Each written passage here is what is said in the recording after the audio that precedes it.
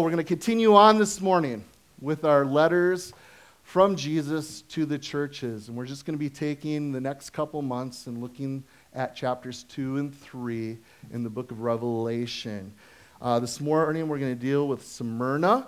Okay, last week we looked at the Loveless Church, which is in Ephesus there. And this morning, guys, we're going to take a look at Smyrna, which was another port city, very affluent. They had the largest theater all over Asia Minor at the time. They were very popular, lots of stuff going on.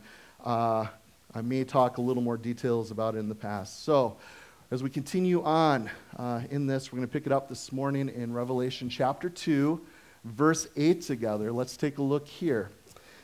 "And the angel of the church of Smyrna write, these things, says the first and the last, who was dead and came to life.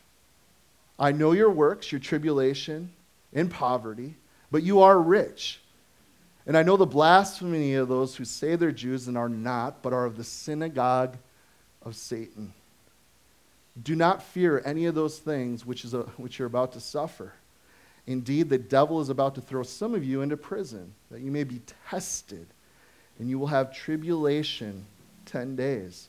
Be faithful until death, and I will give you the crown of life. He who has an ear to hear, let him hear what the Spirit says to the churches. He who overcomes shall not be hurt by the second death." So, we see here in verse 8, the angel. Who's that? Well, who's ever pastor, the authority in the church, the message went to these who were in Smyrna. And we're told also about Smyrna, as Jesus was writing these letters to these churches, we know that they're just north of Ephesus. They had a lot of wealth, commercial greatness, very rich culture. They had a lot of historical richness too, which you guys can take time. We're not going to go through that this morning together. But it was the birthplace of Homer. Some of you guys are familiar with the Iliad and other things that he may have written. Very beautiful. It was referred to, Smyrna was referred to as the glory of Asia. They had the largest theater, great stadiums, fabulous library there, roads, okay? A lot of zeal in the city too, and I want to get to this in a moment. But there was zeal for the worship of Caesar. And do you guys know that Rome was in power during this time? They had conquered the known world. I want to take a look at verse 9 with you guys, and I think this is where we're going to camp for a while this morning together. He says, I know your works, your tribulation, your poverty, but you are rich. I know the blasphemy of those who say they're Jews and are not, but are of the synagogue of Satan. So this was a suffering church, brothers and sisters. There was persecution going on. I want to share with you guys, let's see if I can find it. I read this article this week, watch list. 260 million Christians experience high levels of persecution. I read this article, especially in light of what I know I was going to be teaching this morning about the persecuted church. The big question I think that we have, especially in the West, should we be persecuted? Is that something that the church should expect? Well, I read this. It says, Christians' persecution around the world or the globe reached an unprecedented level at the end of 2019, with over 260 million Christians facing high levels of persecution. Open Doors revealed Wednesday. This came out this last Wednesday, guys. We have tens of thousands of brothers and sisters in Korea today that are incarcerated, imprisoned for their faith. We've got hundreds of thousands of brothers and sisters who have been beaten, thrown in prison, even killed for their faith in Jesus Christ. This is what's going on in the world right now. We speak of persecution, and a lot of times we don't understand. Oh, I'm persecuted. I share my faith on Facebook, and everybody has something to say against it. That's not persecution, brother and sister. This is real persecution. What we look at and we study in the life of the believers that were in Smyrna 2,000 years ago, it's still going on today. More are persecuted today than any other time in history. We enjoy a lot of great freedoms of religion here in the United States. And I'm totally getting ahead of myself, but I think we need persecution. We are so free. You know, people would be literally laying down their lives, maybe, by gathering together like we're doing this morning. If they got caught, they knew if they got caught with their Bible in hand, gathering with Christians, that they would most likely be put to death for doing it. Did any one of us have that thought coming here this morning? No way. We don't get persecution. And we fight. We want to keep our freedoms of religion here in the States. And I think it's a blessing. I think what our founding fathers did with this nation was great. I think we, even though we have rebelled, okay, we're not just post-Christian, we're totally anti-Christian in this country. Okay, things are being put through. We're not allowed to talk about Jesus any longer. Anything can go, but not Jesus. Persecution is coming, brothers and sisters, and we need to be prepared for it. I don't know how long we have, but to be truthful with you, I'm totally okay if it does. I do pray for my brothers and sisters that are fighting to keep our religious freedoms. I think that is a huge blessing. But at the same time, I look in the world, where's revival taking place? You look to the persecuted countries. Last week we spoke of Iran. Can't believe the things that they're doing. But do you guys know that as they're persecuting Christians there, putting them to death, there's a revival going on in Iran. People are coming to Jesus Christ left and right. You look at the underground church where they're not allowed to practice Christianity in China. They have risen up recently, and it's about twice as big as what they thought it was. Huge army of soldiers for Jesus Christ there in China. Millions and millions more saved than we thought there were. North Korea has tens of thousands of our brothers and sisters in prison today. They don't know what to do with all these Christians. People keep getting saved there, even though they know it's most certain death. Would it be good for us to have a little persecution here in America? I don't know, the church is dying here in the West. What's going on? I think we need to wake up, and God uses persecution. So we're going to consider this together this morning, the suffering church. We're told here in verse 9 that they're going to go through some tribulation, some pressure. This will happen. Poverty, they were destitute. Okay, the reason there was Roman persecution, some would be thrown into prison. So it was a state governmental thing. If you're going to worship any but Caesar, you will be thrown into jail. I want to explain the synagogue of Satan in a moment, but first of all, I want to look at what this is not. It's not a general statement about Jews and Judaism.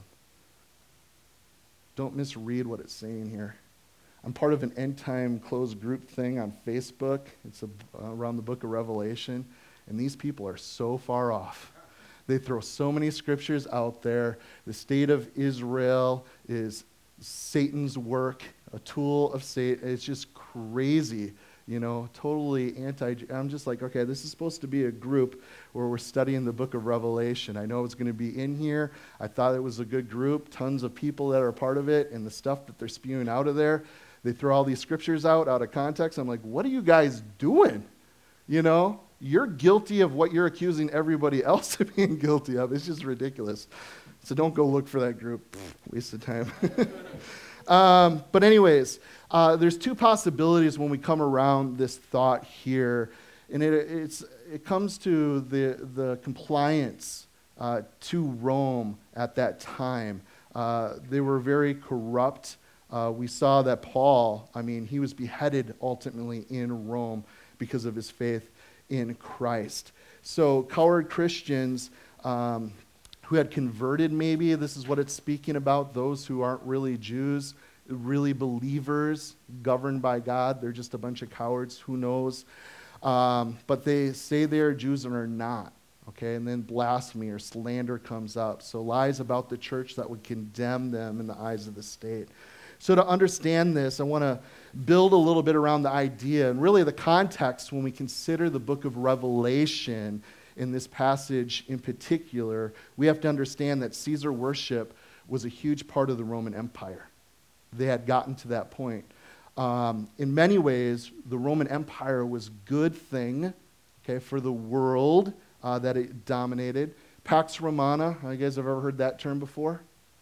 Okay, the peace of Rome, that was a good thing. We look forward to peace. We want peace. Hey, you guys can be an empire now if that means we can finally have world peace. We'll do whatever if we can have world peace. So security, infrastructure, trade, governmental uniformity, accountability, they wanted those things. And there was a sense then of gratitude to Rome, to the Caesar. So what many sought from the gods, they discovered in Roman rule. Okay, there was Dea Roma, the goddess of Rome, the spirit of Rome. It was voluntary worship among much of the worship that was taking place during that time. So Rome needed an unifying factor, okay? And it really varied because they were conquering the known world. There were people of many different belief systems, different ideas, and they were coming together, something that superseded all the allegiances, spirits, and powers of the day. What's going to bring us together? So no existing religion, God, or power could overshadow them all, but one man embodied the dominating power of the empire, the emperor, the Caesar of Rome. So in him, the spirit of Rome, it took its bodily form. Caesar worship was started as a voluntary show of gratitude to Rome. Thank you for giving us peace, taking care of us. And Caesar worship then grew. Okay, it was first tolerated by the emperors themselves. Okay, they knew they were just men. Okay, you want to make me a god? I know me. Okay, but they slowly began to accept it. And as new Caesars would come, they finally grabbed a hold of it and said, hey, I am God. You know, everyone needs to bow down and worship me. So the ultimate unifying or uniting factor that was needed really came around this Caesar worship of the first century. Okay, it became compulsory, or it was law. You had to worship. Once a year, if you were a citizen, okay, you had to burn a pinch of incense upon the altar there in Rome. You would have to go there, and you'd build it, or you'd do it on the altar to the Godhead of Caesar. Okay, and you would say, Caesar is Lord. If you were a citizen, just a pinch. Caesar is Lord. So given a certificate then, once you did it, to show then that he or she had performed this religious duty. Everyone was required to do this.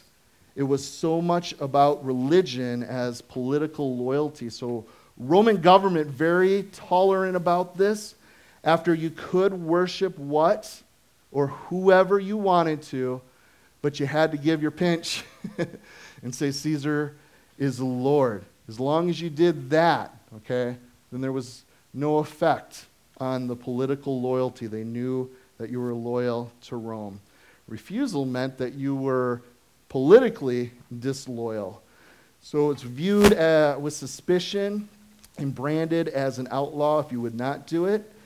This was the condition for what many of our brothers and sisters, Christians, found themselves in that day. Because the problem is, we say Jesus is Lord, don't we? Romans 10, 9 and 10. And if you confess that Jesus is Lord, that he died, was buried, and rose again, you shall be saved. Whoa, now we have a problem. You're wanting me to say Caesar's Lord, and if I don't, then I'm an outlaw because I believe Jesus is Lord. You guys see the problem that they were finding themselves here in Smyrna? This is just a little bit of background. So where the threat to Rome really came back to these, Jews, a lot of them, Gentiles that have been coming to faith in Christ. Okay, and that's why we're told here that they were being slandered. So nowhere is this more dangerous than in Smyrna itself. The first city in the world to erect a temple to Dea Roma was Smyrna. We can read history, 196 BC. And then a bunch of people put in, we want to build a temple to Caesar. Guess who got the okay to build the temple? Smyrna, to Tiberius Caesar. They won. So they got to build it there. So Smyrna was more enthusiastic than any other city when it came to Caesar worship. So you guys kind of get what our brothers and sisters had to go through there then in Smyrna. Do you guys see why we would refer to them as the persecuted church? If you're not willing to bow the knee, to give the pinch, to say Caesar is Lord, you will be imprisoned here. So for a person to become a Christian in Smyrna was to take his or her life into their hands. William Barclay said this: in Smyrna, the church was a place for heroes. I like that. Don't you guys love hearing heroes of the faith? I love reading the Fox's Book of Martyrs. If you're a Christian and haven't read that book, read it. You will be challenged. Brothers and sisters who laid down their faith for Christ. So there was pressure, destitution, we're told.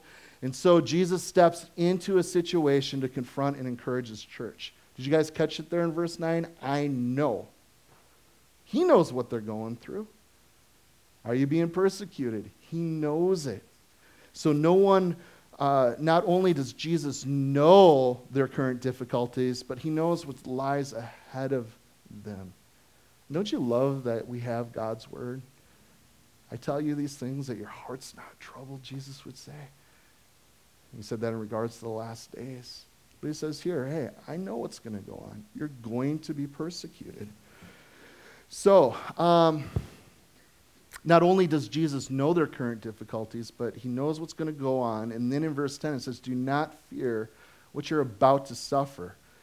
And I believe the two greatest pains for us as human beings is fear, okay? Pain, probably pain, the fear of pain, because we know that we suffer, right? We don't want to go through that. And then it's the unknown. And he tells us here, you're about to. Well, I don't know what's going to happen. And now God's telling me I'm about to go through this. So it's the unknown, okay? If you were told you were going to lay down your life for your faith in Christ Jesus, would you be a little uneasy? Well, I'm going to die. My life's going to be taken for Christ.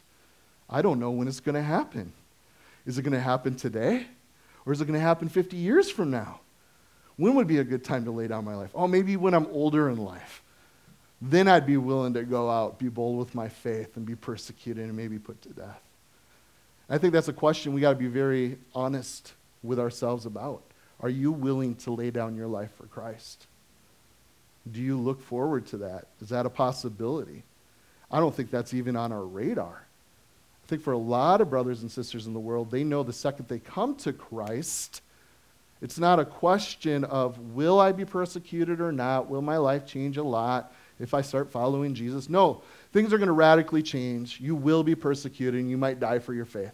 That's a very real reality for a lot of Christians in the world today. So, Jesus confronts these head on. I love that. Aren't you guys glad that Jesus is being up front here? And he's very real about the evil that's in the world. This is going on. There's a very real enemy. Satan's going to. You guys know that? Satan is alive. He hates you. Okay? If you don't feel like you're attacked spiritually, no warfare going on, you're probably not doing much for Jesus Christ. He's probably got you right where you wants you. But if you're going through it, guess what? You're probably doing what God's asking you to do. So, Satan hates the church. Also, the devil means what he means for our harm, God actually uses for our good. That's one thing I do love about our Heavenly Father. And God has a purpose in Satan's plan for his people. Okay, he is the one who ultimately is in control, the first and the last, we're told. We all know Romans 8:28. God works together for the good to those who love him and are called together, or called according to his purposes. So testing's going to come. It's a part of our lives. Really? Yeah. If you look inside your bulletin, I got a bunch of scriptures I want to walk through with you guys this morning. We're going to do it quickly. I took some pictures out of my Bible, and I had this put into the bulletin. I went through these. I'm like, this would be good for us to go through. And I was hoping that you guys would do it as your homework, but then I was thinking, most of you probably won't take the time to sit down and actually look at these scriptures. So, we're going to do it now together. So I'm going to open up my picture app.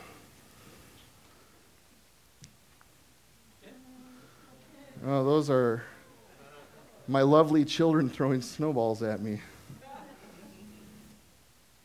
All right. There we go.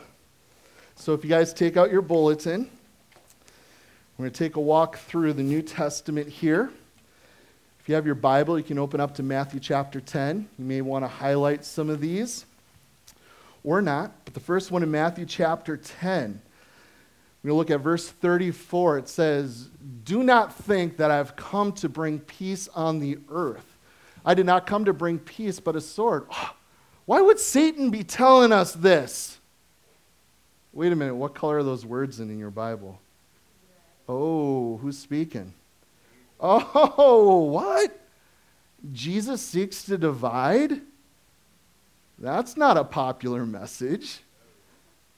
He's come. Look at verse 35. "I've come to set man against his father, daughter against his mother, and daughter-in-law against her mother-in-law." Wow. We just want peace. We just want to get along with everybody. Well, Jesus said, hey, I've come. If you're one of my disciples, one of my followers, guess what? A sword will come that even brings division to your family. Show of hands. How many of you guys in here have family that can't stand that you're a Christian? Relationships been broken. Almost every single one of us. Is God's word true? Absolutely. Jesus wasn't joking about this. My best friend, elementary school, junior high, high school. I get baptized in the Spirit a month before I graduate from high school. I'm stoked about Jesus. I start sharing him with all my friends, and something's different now when I talk about him. People are actually listening, being convicted, starting to get saved. And he began to slander me. Best friend for years, gossiping behind my back, saying lies, wanting nothing to do with me anymore. Jesus is serious about what he says. So Matthew 10, 34 and 35 say that. Looking at Mark chapter 8, verse 34, it says, "When he had called the people to himself, with his disciples also, he said to them, 'Whoever desires to come after me, let him deny himself.'" Well, wait a minute, Pastor. You're talking about a denying of self? Why don't we just love John 3:16 all the time? "For God so loved the world that he gave his only begotten Son, that whoever believes in him would not perish but have everlasting life." Okay? Why, when we watch the Packer game tonight, are we not going to see Mark 8:34 up on a board? Hey! Follow Christ. Deny yourself. It's part of the gospel, guys. We're talking about suffering here. We will suffer as believers. So my question is it optional for us? Well, according to God's word, we need to deny ourselves, take up our cross, and follow him. For whoever desires to save his life will lose it. But whoever loses his life for my sake and the gospel's will save it. For what will it profit a man if he gains the whole world and loses his soul? Jesus is speaking plainly here. He's being honest. You're going to go through it. You're going to have a cross to bear if you follow me. Well, that rubs me the wrong way because I am an American consuming Christian. It's all about me. I get to pick what church I go to because I want that type of music and I want that type of pastor and I want.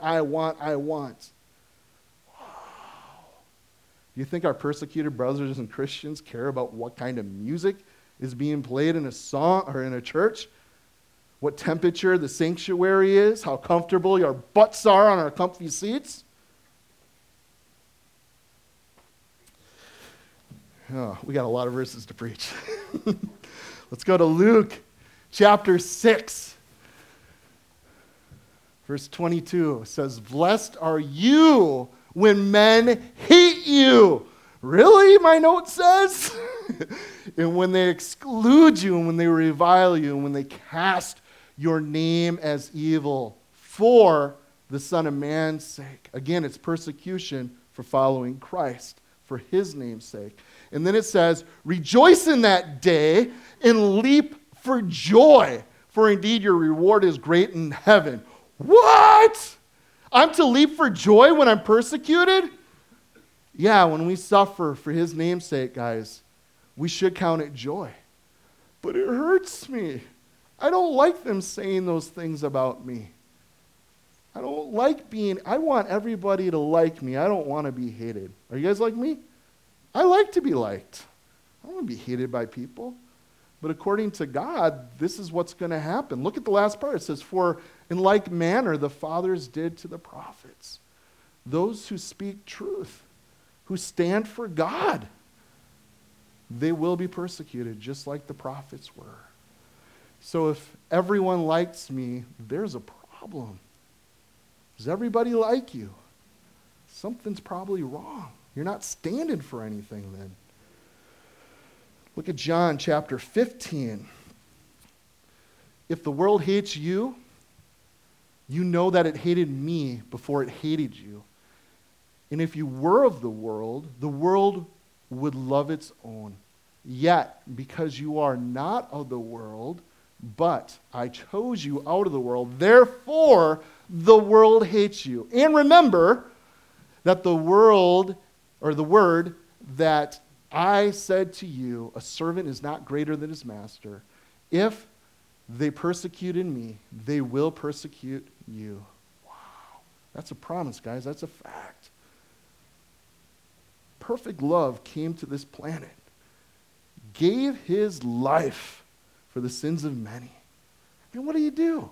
He loved us, told us the truth, healed many, fed the hungry. What? Let's kill that guy. We don't want people like that around here. Oh, and if they did it to Jesus, they're going to do it to us. Look at Acts. Do you guys catch what we're doing here? Yeah. Every book of the New Testament, 27 books. Suffering, persecution is a part of the Christian life, guys. Look in chapter 5 of Acts, verse 40. And they agreed with him, and when they had called for the apostles and beaten them, they commanded that they should not speak in the name of Jesus. That's why I wrote ha there. Like, who's going to stop the apostles from speaking to the name of Jesus? Read the whole chapter. It'll make more sense. But anyways, verse 41. So they departed from the presence of the council, rejoicing that they were counted worthy to suffer the shame of his name. Wow. Worthy. Saw a Christian brand out there. I know nothing about them, but they had a baseball cap that said worthy on it. You know? And I'm just kind of, that's kind of cool. But then I read this scripture, and I'm like, I'm getting that hat. This is what I'm worthy of, to suffer shame for his name. I'm going to get that hat as a reminder. I'm worthy to suffer shame for the sake of Christ. We're told in Romans chapter 8, and you guys know this is my favorite chapter in the Bible, verses 16 and on. It says, well, we'll pick it up in verse 15. For you did not receive the spirit of bondage again to fear, but you received the spirit of adoption, by whom we cry out, Abba, or Father. And the Spirit himself bears witness with our spirit that we are children of God. And if children, then we're heirs, heirs of God and joint heirs with Christ. If indeed, guys, we suffer with him, that we may also be glorified with him. So if you are truly born again of the Spirit of God, you're a child of God's, you will suffer with him. Well, how does that look? Do we suffer? Well, here in the West, we're not persecuted like a lot of brothers and sisters, but if we are walking with Christ, we will suffer. There's a very real enemy. Satan is legit. He hates us. There is a reality of spiritual warfare. There's seasons and times that we go through things in life, and it's just like, is it just life?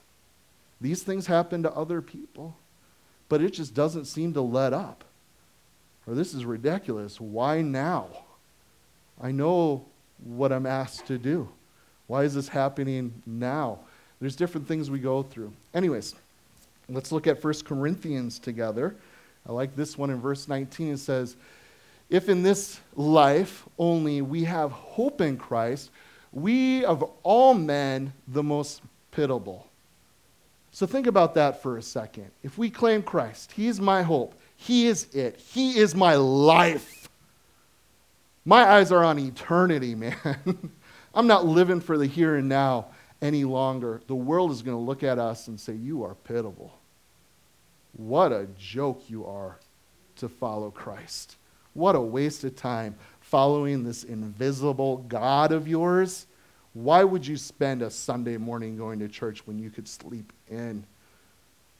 The world does not like us, guys. They don't get it. And then take a look here with me later in the chapter, verse 30. And why do you stand in jeopardy every hour? Okay, this isn't talking about a game show that's on television for 1 hour a day. Okay, this is talking about our lives. Okay, moment by moment as believers. I affirm by the boasting in which I have in Christ Jesus our Lord, I die daily, the Apostle Paul says. And if any manner of men I have fought with the beasts in Ephesus, what advantage is that to me? Okay? We read last week of Paul going to Ephesus. Going there, 2 years in Ephesus. The gospel is made known to all of Asia, we're told. But do you think Paul probably endured some persecution in order to get the gospel out to people? You betcha, guys. He wasn't sitting at home connected to his Wi-Fi, blogging away. He was out telling people how it was where the people are. Let me tell you what, non-believers are not checking out my Facebook.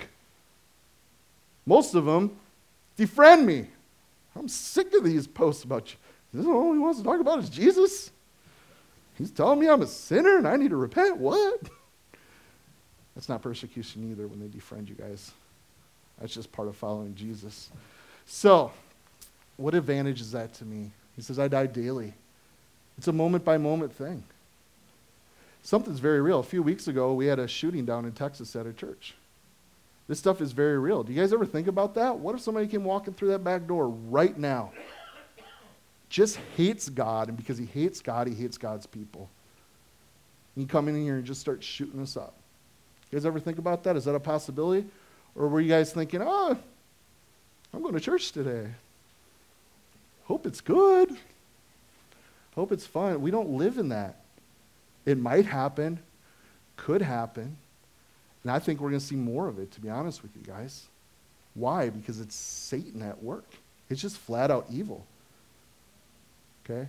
I don't like to glorify or even esteem any of these whack jobs that would do something like that. But just go and look at the pictures of these mass shooters. You see Satan in their eyeballs, guys. They're messed up. It's demonic. It's just flat out evil is what it is. Let's go to 2 Corinthians.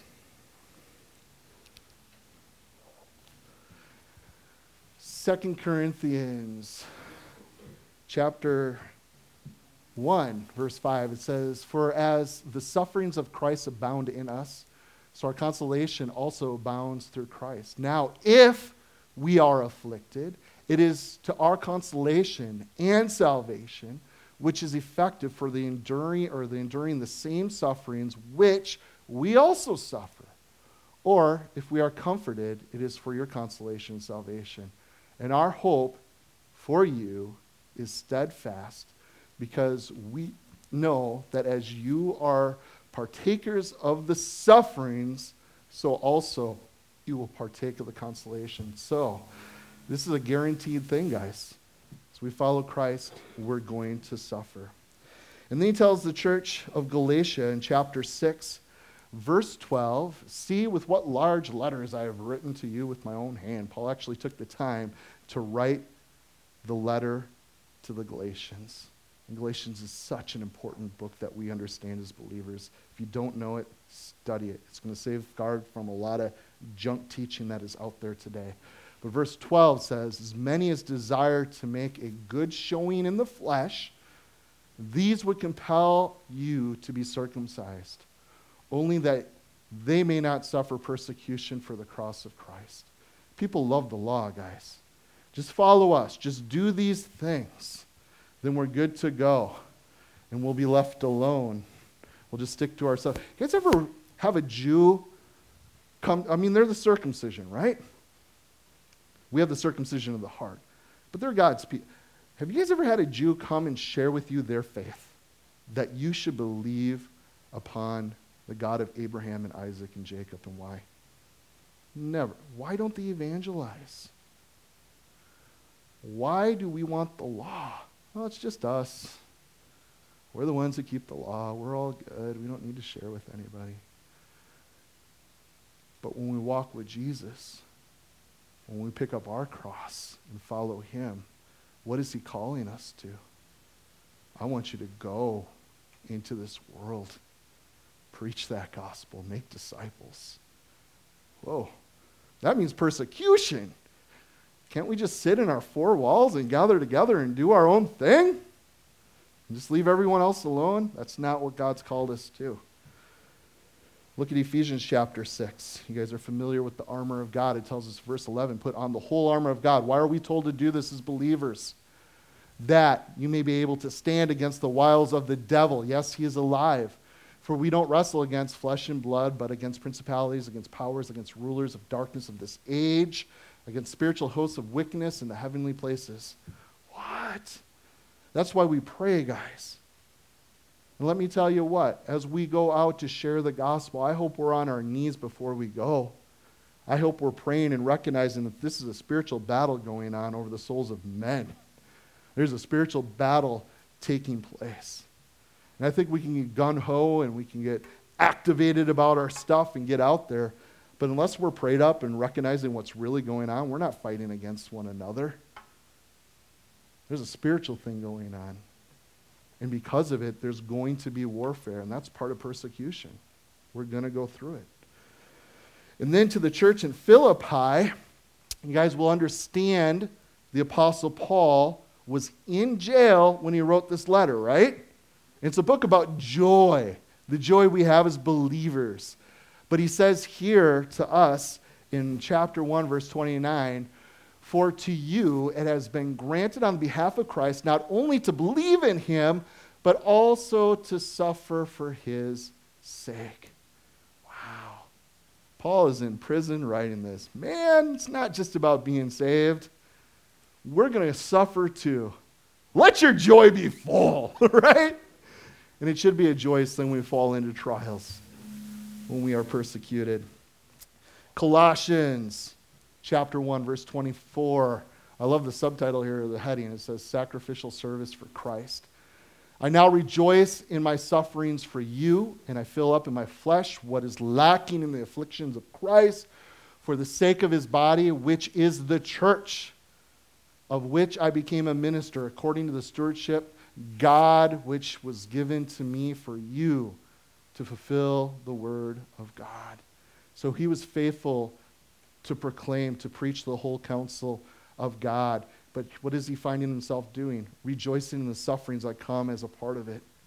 Man, you want to follow Christ? You want to preach his word? You're going to go through it, guys. Okay? In the body. The whole church. And then, to the church that was in Thessalonica, verse 4 of chapter 3, it says, for in fact, we told you before when we were with you that we would suffer tribulation. It's going to happen, guys, just as it happened. And you know it's going to happen. And you know it. A regular part of a worship gathering service for our brothers and sisters in much of the Eastern world, which much are persecuted, they have a time in their service where they name the brothers and sisters who had given their life for Christ, who had been persecuted. Thousands put to death. Do we know their names? Do we know who they are? Do we remember them? We should. It's something I wish the church would do a better job of. What is going on? Why are we so disconnected if we're all one body? Why are we so disconnected from the persecuted church? Why are some of us this morning having a hard time with this message? Why can't I relate to persecution, to suffering in this way? Because we do everything not to suffer. We don't want to go through it. And if we don't go through it, we'll even throw ourselves a pity party to make it, bad, but not really bad. Just bad enough to get sympathy. Just bad enough not to really have to deal with the gospel. I know some people mighty in the Lord, they're totally on the shelf today because they don't want to go through it any longer. It was just too hard. Too much of a sacrifice. I pastored for years. Now it's my time to retire. So, we read in 2 Thessalonians chapter 1, verse 5. I'll look at verse 4. That we ourselves boast of you among the churches of God for your patience and your faith, all your persecutions and tribulations that you endure, which is manifest evidence of the righteous judgment of God, that you may be counted worthy, hey there again, worthy of the kingdom of God, for you also suffer. Wow. We will suffer. 1 Timothy, young Timothy, Paul writes to him about fighting the good fight. This charge I commit to you, son Timothy, according to the prophecies previously made concerning you, that by them that you may wage a good warfare, having faith and a good conscience. Okay? So it's one of those things, we are in a war. Are we fighting the good fight? No, I've kind of given up.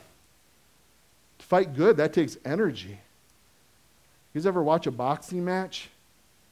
Okay? It's normally the one that ends up getting exhausted. I've just given up.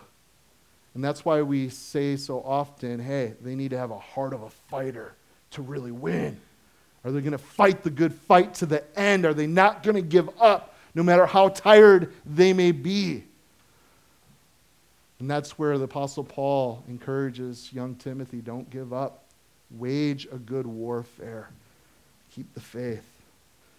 2 Timothy, I love 2 Timothy. All right. Chapter 1, verse 8.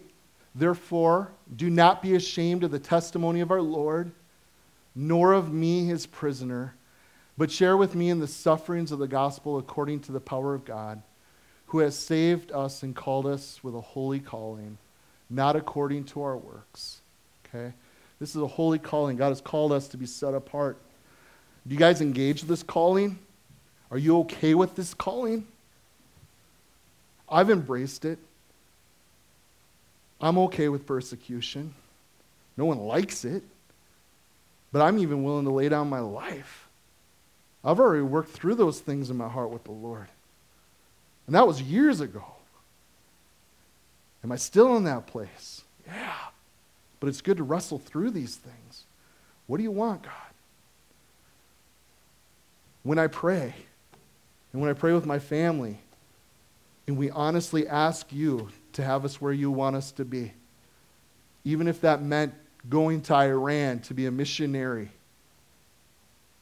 among these Islamic people that hate Christians, it may mean certain death.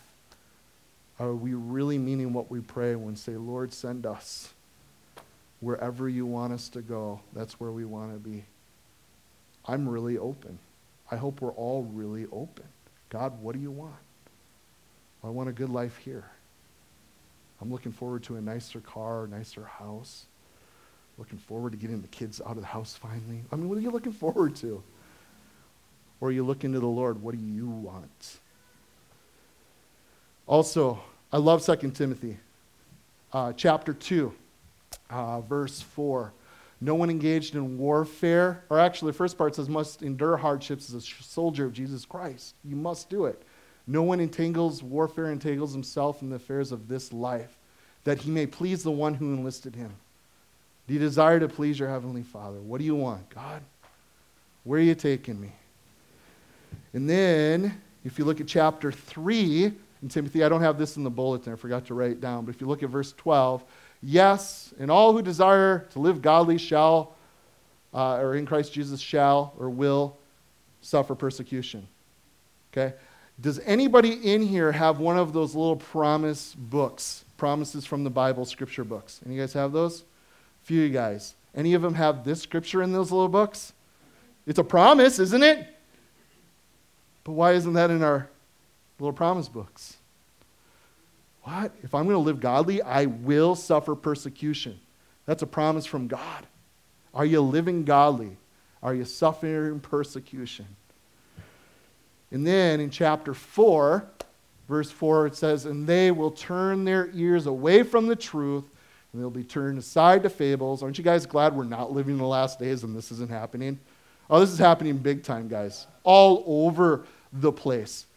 Seriously, go to a few websites of churches here in the valley after church today. Push play on their sermons. What did they preach today? I'm finding more and more in the church, we're hearing sermons about being comfortable. If you want a good life, if you want your money to work for you, if you want a happy marriage, I'm going to tell you this morning how to do it. Is that just me? If I just unlucky by happening to stumble upon these type of sermons all the time? Or is it really what's coming from our pulpits today? It's all about, I don't hear sermons like this, guys. And I'm not picking and choosing. This is in every book of the New Testament. It's all over. But I don't like it. It's truth. It's going to set us free. And why aren't more people set free? Because I know if I do go and I share and make disciples, I'm going to be persecuted. Why aren't more people getting saved, guys? It's because we want to be comfortable. Why is the church dying in America? Because we want to be comfortable. We don't want to man up and take God at his word and take it seriously. Look at Titus with me, chapter 1. For there are many insubordinate, both idle talkers, deceivers, especially those of the circumcision, whose mouths must be stopped, who subvert or they shame whole households, teaching things they ought not for the sake of dishonest gain. Wow. We're willing to shame and to lie against the church of Jesus Christ. A whole lot of that going on. You guys know that our country doesn't even know what to do with us as believers in Jesus?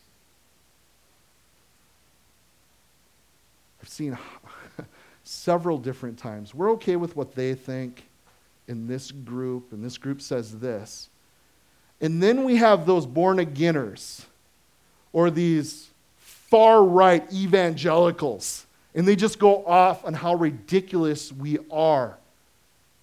How can we say that women shouldn't have a choice?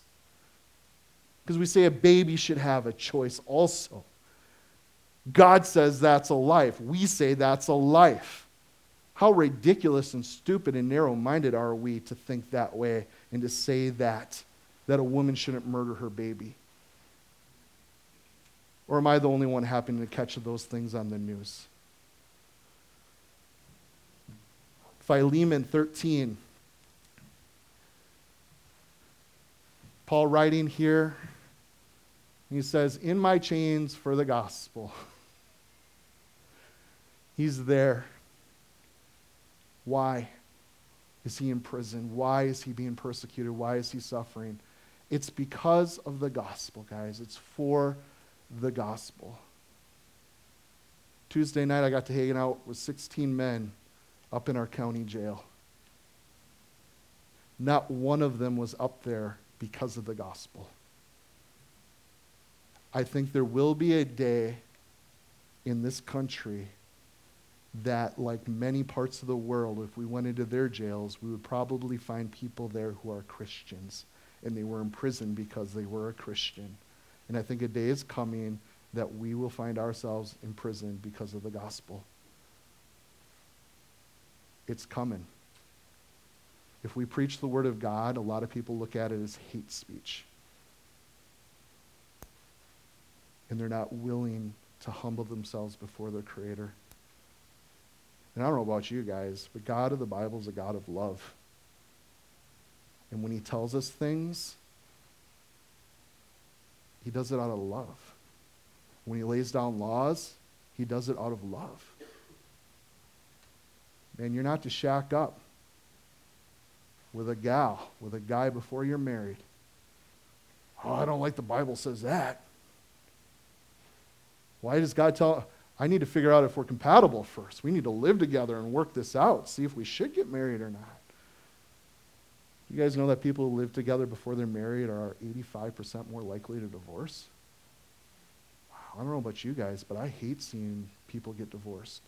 It wrecks families, ruins kids. And we look at God, man, why is God so mean? Why would he tell us not to enjoy each other if we love each other?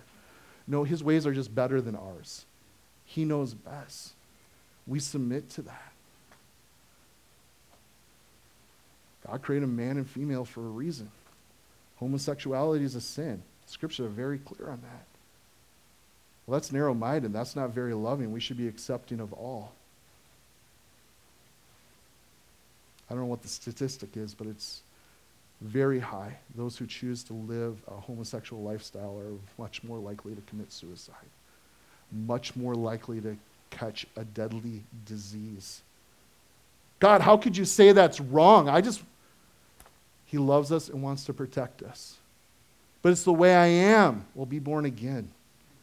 God's made a way. Man, I could go on and on. But do you guys get the point? So, let's go on to Hebrews. This is my favorite one out of all the ones we're sharing this morning. Verse 12 of Hebrews chapter 13 tells us, therefore Jesus also, that he might sanctify the people with his own blood, suffered outside of the gate. Therefore, let us go forth to him outside of the camp, bearing his reproach. For we have no continuing city, but we seek the one to come. Therefore, by him, let us continually offer the sacrifice of praise. Man, Jesus, you're unworthy. We hate you. We want you dead. We're going to crucify you, and it ain't going to happen in the city. We're taking you out of here. That's what they did to our Lord. And man, and if this city doesn't want us, let's go to him. Do you guys get that? I want to be where he is. And if it's a place of shame, of being an outcast, are you guys okay with that? I am. The world doesn't need to like me. Why? Because I don't care so much what they think. I care a lot more about what my Heavenly Father thinks. I care about pleasing him more than I care about pleasing this world. Do you guys see why I like this verse so much? That's what it's speaking to. And then James. That's not James, that's Peter. Let me go to James real quick. You guys can jot it down. Oh, it's actually in the bulletin. James chapter 5, verse 10. Listen carefully. My brethren, take the prophets who spoke in the name of the Lord as an example of suffering and patience. Indeed, we count them blessed who endure. You have heard of the perseverance of Job, seen the end intent by the Lord, that the Lord is very compassionate and merciful. So he even brings up Old Testament examples. Do you guys ever think about Jeremiah, Ezekiel, these men who proclaim the truth of God? Were they liked? Not at all. And I love that James brings up these Old Testament, you're going to suffer. And then we read here in 1 Peter chapter 2, verse 19, for this is commendable if because of conscience toward God one endures grief, suffering wrongfully. For what credit is it if when we are beaten for your faults, you take it patiently? But when you do good and suffer if you take it patiently, it is commended before God. Okay, so we're going to suffer. And also in chapter 4, beloved, do not think it a strange thing concerning the fiery trial, which is to try you, as though some strange thing came upon you. But rejoice to the extent that you are partaker with Christ's sufferings. And when his glory is revealed, you also be glad with exceeding joy. If you are reproached for the name of Christ, blessed are you. Okay? It's going to happen, and you're blessed when it does. And then in 2 Peter, he writes in verse 3, by covetousness they will exploit you with deceptive words or false words. For a long time their judgment has not been idle, and their destruction does not slumber. People are going to speak more and more ill of us. Okay? Just proclaiming the truth. To be honest with you guys, I know a few pastor, and I'll call them friends, pastor friends, that would not agree with how I'm preaching the Word of God today. This isn't what your people need. They need encouragement and to be loved. I don't know about you guys, but I feel loved and encouraged when I look to these type of scriptures. Man, Christ, you were willing to lay down your life for me? How can I not want to do the same for you? You love me so much, and I get to be in eternity with you? And you've called us to shine as light because you want none to perish? You desire others to have relationship like I have relationship with you? To be forgiven of sins? Man, count me in, sign me up, draft me today, let's go. 1 John chapter 3, 16. I love John 3:16, but 1 John 3:16 is really good. Check this out. But this we know love, because he laid down his life for us, that we also ought to lay down our lives for our brethren. But whoever has this world's goods and sees his brother in need and shuts up his heart from him, how does the love of God abide in him? So my little children, let us not love in word or in tongue, but in deed. What? Deed? That's going to be a sacrifice. I just want to tell people, be warm and be filled. I'll pray for ya. What is that? God's calling me to love you. You're moving and need help? I guess I'm going to be there. I guess I'll make that sacrifice. I guess I'll make that time.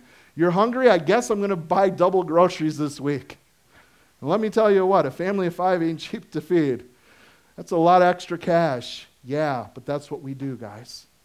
That's part of suffering for Christ. Do you understand that? There's sacrifice involved. And if you're able to sacrifice without suffering, you're not sacrificing. Bottom line. So, 2 John tells us, for many deceivers have gone out into the world who do not confess Jesus Christ as coming in the flesh. This is a deceiver and the Antichrist. You guys know that people are against Christ. They are Antichrist all over. Man. It's down at Lawrence University during Oktoberfest one year. And I had a guy come running at me. And he was about 50 yards away when he saw me.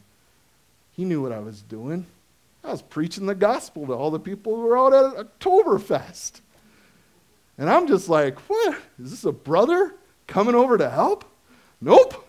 It was a brother who wanted to get in my face and tell me how wrong I was about believing in Jesus. A lot of antichrists out there today. I wrote to the church, but Diotrephes, who loves to have the preeminence among them, does not receive us. Therefore I come, and I will call to mind his deeds, which he does, prating against us with malicious words. I love John. This is old Apostle John, the only apostle who's still alive, and he writes to the church. Hey, when I show up, I'm going to tell this guy how it is.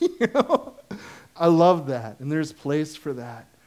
But there are going to be those people out there who are going to come, and they're going to slander us, guys. They're going to gossip about us. They're going to tell lies about us. I don't know if you guys have gotten those phone calls. I've got my fair share. Did you really say? And a lot of times, no, not at all. Totally don't think that. So untrue. And there's been a few times that's absolutely what I said. How could you? I am so offended. Well, you're not offended at me. You're offended at God. Can we talk and reason about this? So, Jude, verse 8, likewise also these dreamers will defile the flesh, reject authority, and speak evil of dignitary. Or you have a translation that says the glorious ones. Okay? These people have dreams, and I've seen this firsthand in the valley. Prophetess have dreams, and I'm going to speak against God's children, the glorious ones. What do they do, guys? They're not willing to come under authority of anybody. They're hopping from this church to that church. They're just full of themselves. I had a dream from God, and no one wants to listen here. I'm going to the next church, the next church. I'm going to tell everybody and speak ill of everybody. Man, that's just evil. And then we read of our church in Smyrna. Revelation, guys, chapter 2, verse 10. And do not fear any of those things which you are about to suffer. Indeed, the devil is about to throw some of you into prison, that you may be tested, and that you will have tribulation 10 days. But be faithful unto death, and I will give you the crown of life. Hope you guys are encouraged this morning just by the word. I actually have over 10 pages of notes of a really good study on Smyrna this morning. But I just felt that looking at God's word of what it looks like, because I could talk to you guys all day, why we're not being persecuted, things we could do to make sure we are getting persecuted as believers.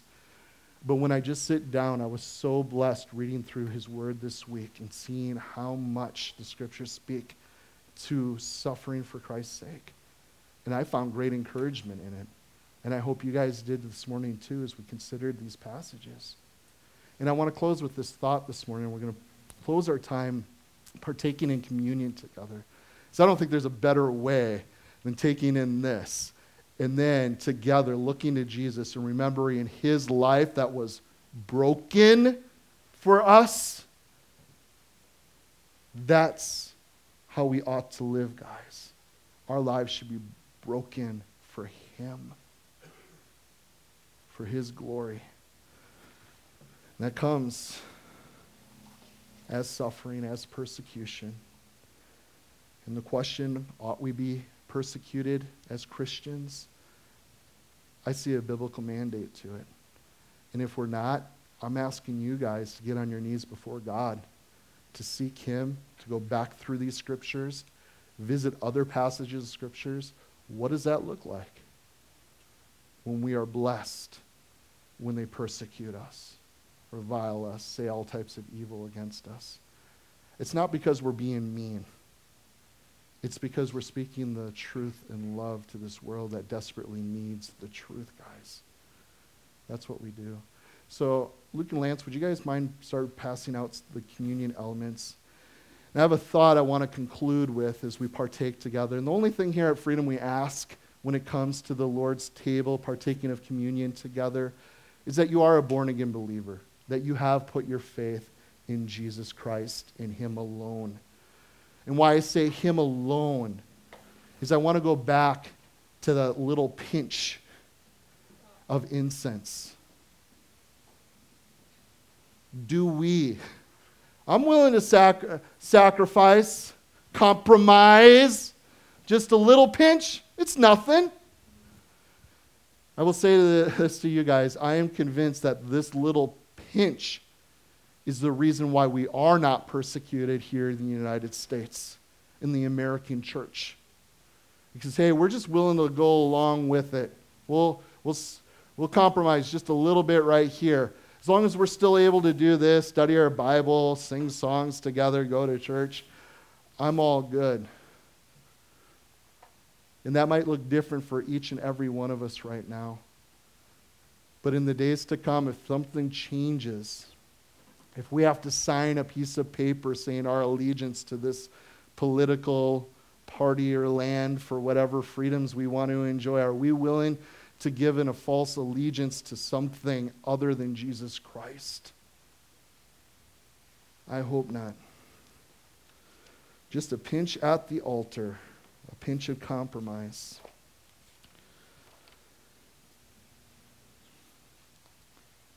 All right, they're still passing out. I'm going to preach for another minute then. Actually, you guys can jot down 2 Corinthians chapter 4 into chapter 5. Read that later today. Beautiful passage that comes around what we've been talking about this morning together. We do go through a momentary light affliction in this life, but it's a short time. You guys understand that? And I think we don't have eternity in mind. How can our brothers and sisters joyfully go through persecution? Hey, I'm okay with it. I've read many letters from brothers and sisters who are in prison or actually are at the threat of certain death. And none of these letters have ever asked, hey, would you pray that God would take this away? That he would make things easier? That we could just be comfortable? Do you know what they pray or ask prayer for? Would you pray that God gives us more boldness? We know we're being persecuted, but we want more boldness to speak the name of Christ, even if it means certain death. And you know why they're able to ask those type of prayers? Because their mind is not on the temporal, on this life that's but a vapor. They know they're just passing through. Their eyes are on eternity. Their eyes are on Jesus. And when your eyes are fixed upon Jesus, guys, you're going to say, worthy is the Lamb. And I've been bought with a great price. My life is no longer my own. I'm going to follow my Savior. I'm going to follow Jesus. Even if that means certain death, guys.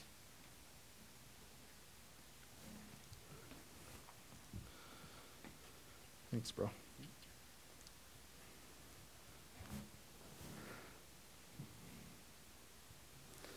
So there's a crown of glory laid up.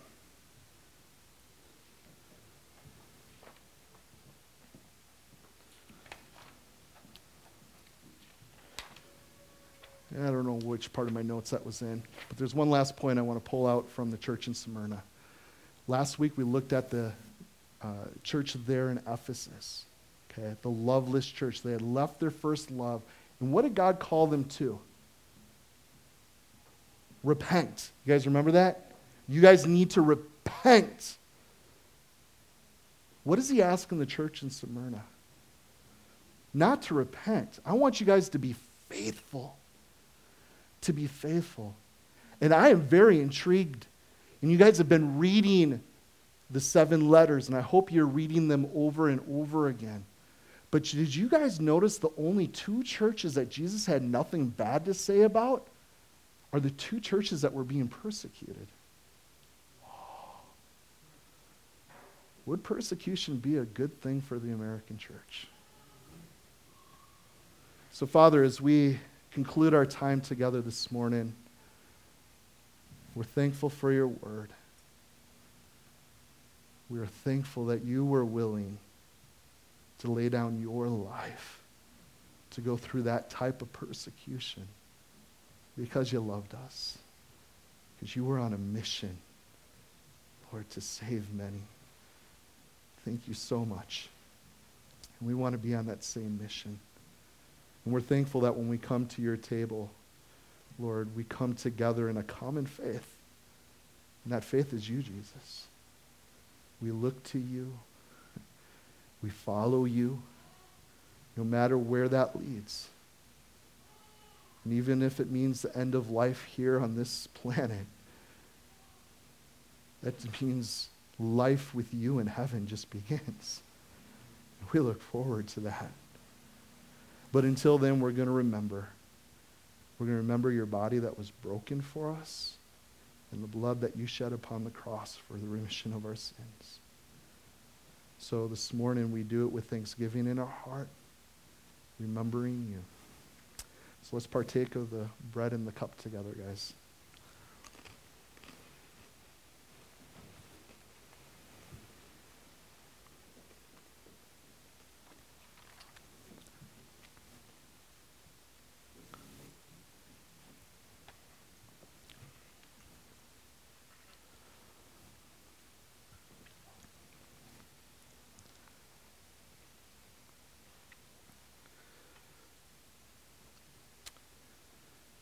There's a man by the name of Polycarp who was a bishop for the church there in Smyrna about 1,800 years ago. He's known as one of the church fathers. Some of you may have read some of his writings. But I want you guys to hear what he said, because he was actually martyred for his faith. He was faithfully preaching the gospel there in Smyrna. He was respected in the city as a church father. He had a place in the community. But the government came down on him. He wasn't willing to make the pinch. And I love what he said at the end of his life. Catch what he said. He said, 86 years have I served him, and he never did me wrong. How can I now blaspheme my king who has loved me so? And they took him, bound his hands together. They would normally tie a person completely to a stake before they would burn him. And he told them, I'm not going anywhere. You can trust me. They just bound his hands. And as they lit the fire, a great wind came up, and the fire engulfed around him. He wasn't being burnt. And enraged, one of the soldiers ran up there with the spear and took his life. I don't know how we're going to go, but I would love to have one of those type of testimonies for all time in heaven. Hey, how'd you die on earth? Too much pizza, got the best of me, big heart attack. Or, hey, I was tied to a stake, and they tried to burn me, and they couldn't do it. So they had to spear me. Wouldn't that be better? Hey, I heard you went to church. What did your pastor preach this week? So, Father, thank you for your word. Thank you for my brothers and sisters here. And more than anything, God, we do give thanks for all that you have done, for the blessings that we have been given, even the freedoms we do have in this land, God. I think many of us have reaped the benefits of them. We've been able to have access to the gospel. We can go and hear your word freely, Lord. We can even download it off the internet and be fed all week long. Lord, we have Bibles everywhere we turn, still the best-selling book. But we're so thankful, Lord, that you have a plan, that you're doing a work, that you are saving people today. Lord, we don't know how long things will be like this in the States. We see us just turning, rebelling against you. We are so sorry for that. We pray that you would forgive us and come and revive us. We know you're a big God, and you could do a great move here in America. But we stop being our own gods and thinking we know best and just submit to you, because we know you're right. We pray for those brothers and sisters of ours who are persecuted this day, Father, or will be persecuted soon. God, that you would supernaturally strengthen them, God, and give them wisdom how to speak and how to shine for you. We do thank you for the revivals that are going around all over the world, for the many Muslims that are getting saved, the Hindus in India. Many are coming to faith. You are a good and faithful God. And when we pray, too, just here in our own backyard, that we would be bold with the gospel, that we would share well. We ask this in your name. Amen? Amen. Awesome.